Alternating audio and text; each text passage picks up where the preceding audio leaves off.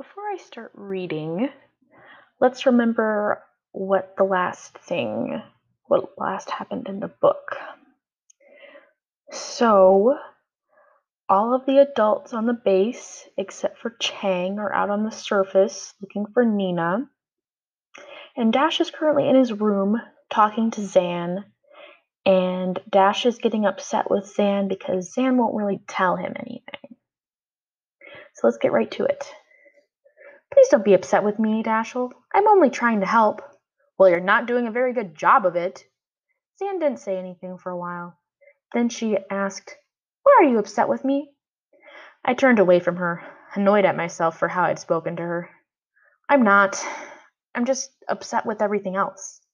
Nina and the Sojbergs and nearly dying because of some stupid space junk.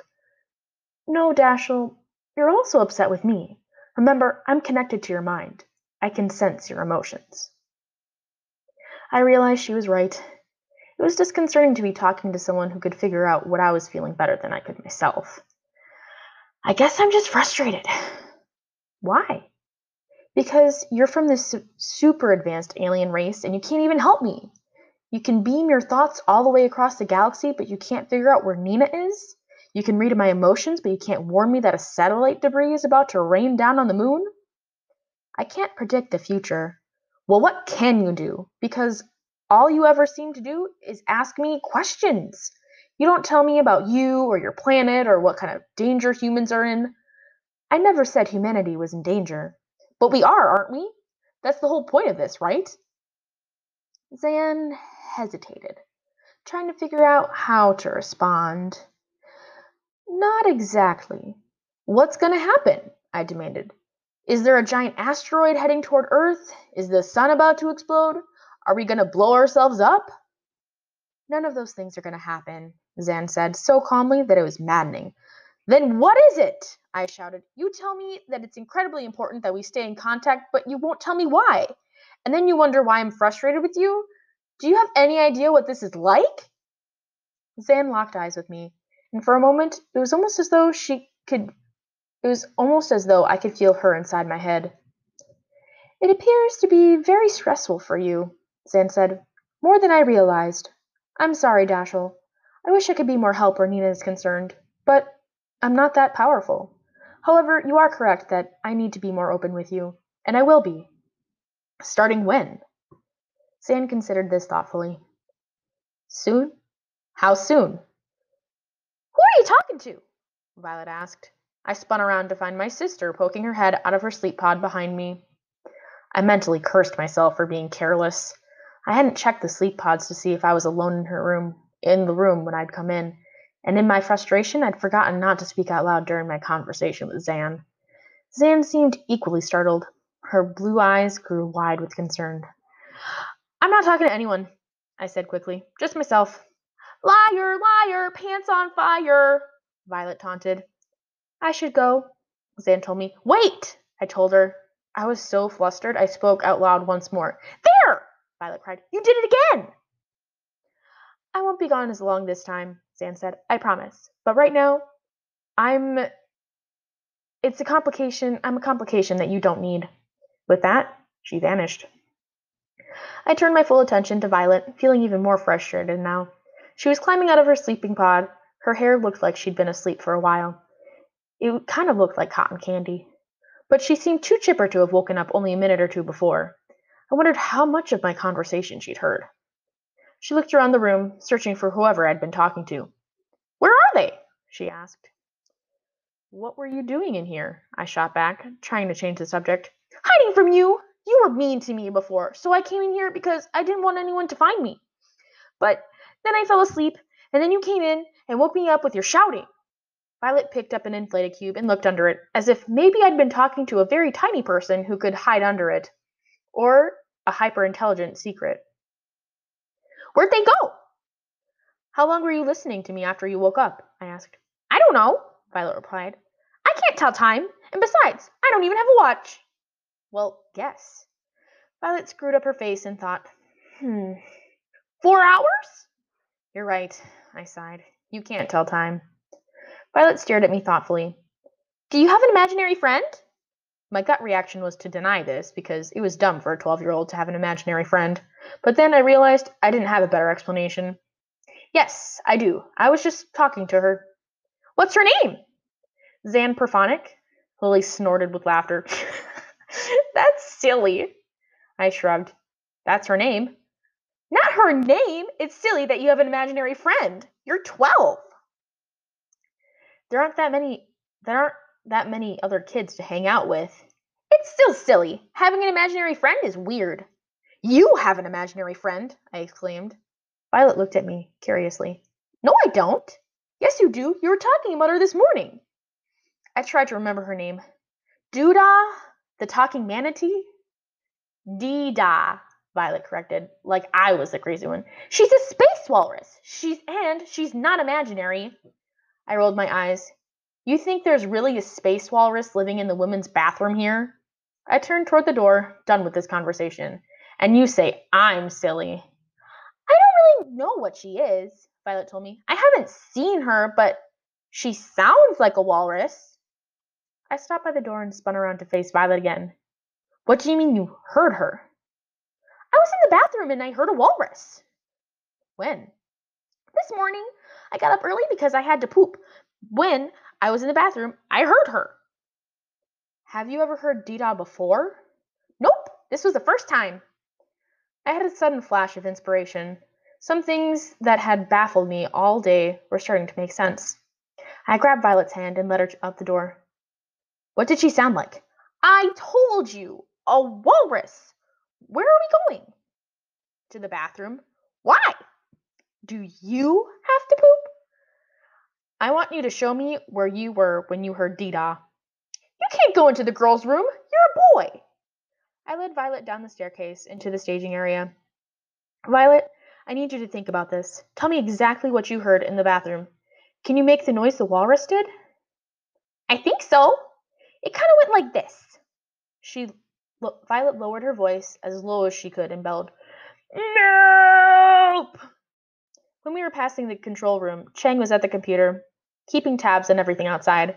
He laughed when he heard Violet's noise and said, What are you up to now? Dash wants to go into the girls' room to talk to Dee-dah, Violet exclaimed. Chang laughed again, not taking her seriously. It occurred to me that this was everyone's standard reaction to things Violet said. I shoved through the door into the girls' bathroom and led Violet inside. I probably should have sent Violet inside first to see if anyone was using it, but I was too distracted. What was the only noise you heard Dee-dah make? Was that the only noise you heard Dee-dah make? I asked. No, Violet said. Hey! A voice shouted from one of the toilet stalls. Just my luck. It was Lily Sojberg. Boys aren't allowed in here. That's what I told him, Violet reported. It's an emergency, I explained. Then use the men's room, Lily shouted. I don't want you stinking everything up in here. Calm down, I told her. It's not that kind of emergency. Then I looked at Violet and asked, What else did Dee-dah do?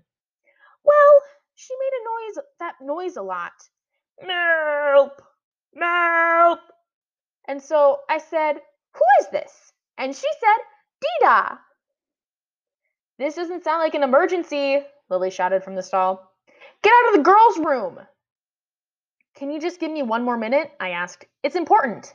No, Lily shouted. I don't want you lurking around here listening to me on the toilet. Lily, I said, believe me, the last thing in the world I want to do is to listen to you on the toilet. Me too, Violet agreed. You toot like an elephant. That does it, Lily announced. If you don't get out of here right now, I'm going to scream. I lost it. I could have stepped out of the bathroom and let Lily have her piece, but it was an emergency. I was doing something important, and I'd had it with the Sojbergs bullying everyone on the moon base every chance they got. No, I warned. You're going to keep your mouth shut. If you so much as make another peep in here, I'm going to take one of the suction hoses from that toilet and cram it into your face so hard it sucks your brain out through your nose. To my surprise, it sounded pretty scary. Maybe it was because we were in the bathroom and my voice was echoing a lot. Maybe it was because I was so angry. I really was scary. When Lily spoke again, she sounded pretty frightened. You wouldn't. Don't test me, I growled. It wouldn't be that hard. Your brain isn't that big. So just be quiet for 1 minute and I'll be out of here. Okay. Lily said meekly. I returned my attention to Violet once again. She was smiling at me. Wow, she said. You're tough. Where did the voice you heard come from? I asked her. From the toilet, Violet said. Really? I asked. Think hard. Violet did. She made a show of it, scrunching up her face. It was the toilet, she said definitively. Show me, I said. Violet entered the second stall and sat on the toilet there. I was actually on that toilet, she informed me, pointing to the first one. But we can't use it because Lily's pooping here. Lily made a weak sigh in response. But I was sitting like this when I heard the noise, and it came from right down there. Violet pointed into the toilet bowl. I looked at her finger, jabbing downward. You're sure? Could it have maybe come from under the toilet? Violet scrunched up her face. Maybe. Like from under the floor? I guess. I knelt before Violet, looking right into her eyes. Is it possible that you might not have heard this walrus perfectly because she was under the floor? Do you think that maybe instead of saying Dida, she said Nina? Violet's mouth dropped open in understanding, which was all the answer I needed. Then she grew defensive. It sounded like Dida, and it was really hard to hear her. It's okay, I said. You're not in trouble. In fact, you may have saved the day. Violet brightened in excitement. Really? I'm a hero? You're a hero, I agreed. It's the rest of us who screwed up. I led her back out of the stall, racing out the door. Thanks, Lily. We're done. You can go back to pooping now, Violet informed her. I dragged Violet right across the hall and into the control room and told Chang, I think I know where Nina is. I'm going to keep going, but that was the end of the chapter. Time for your favorite part. Excerpt from the Official Residence Guide to Moonbase Alpha, Appendix A, Potential Health and Safety Hazards, copyright 2040 by the National Aeronautics and Space Administration. This one is on work areas. Sometimes it may be easy to forget that MBA isn't merely a living space, it is also a working science laboratory.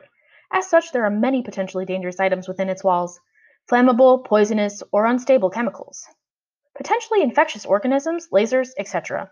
Even the telescopes can be dangerous if caution is not exercised around them. The other workspaces may have their dangers as well. To that end, all Lunarnauts ought to stay clear of each other's workspaces, and everyone should take steps to ensure that their work remains in their workspace and doesn't end up in living areas. If you encounter something that you believe belongs in one of the workstations, don't touch it. Find the proper expert and report it to them so that they or someone else suitably trained can handle said object. Chapter 20.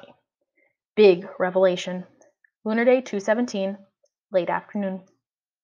Chang immediately stopped what he was doing and looked to me expectantly. Where? He asked. Under the girls' bathroom, Violet announced. Chang frowned. Violet, this is no time for jokes. She's not joking, I said. I think she talked to Nina in there this morning, only she didn't realize who it was. I thought it was a walrus in the toilet, Violet explained. Chang looked at her quizzically. Why would there be a walrus in the toilet on the moon base?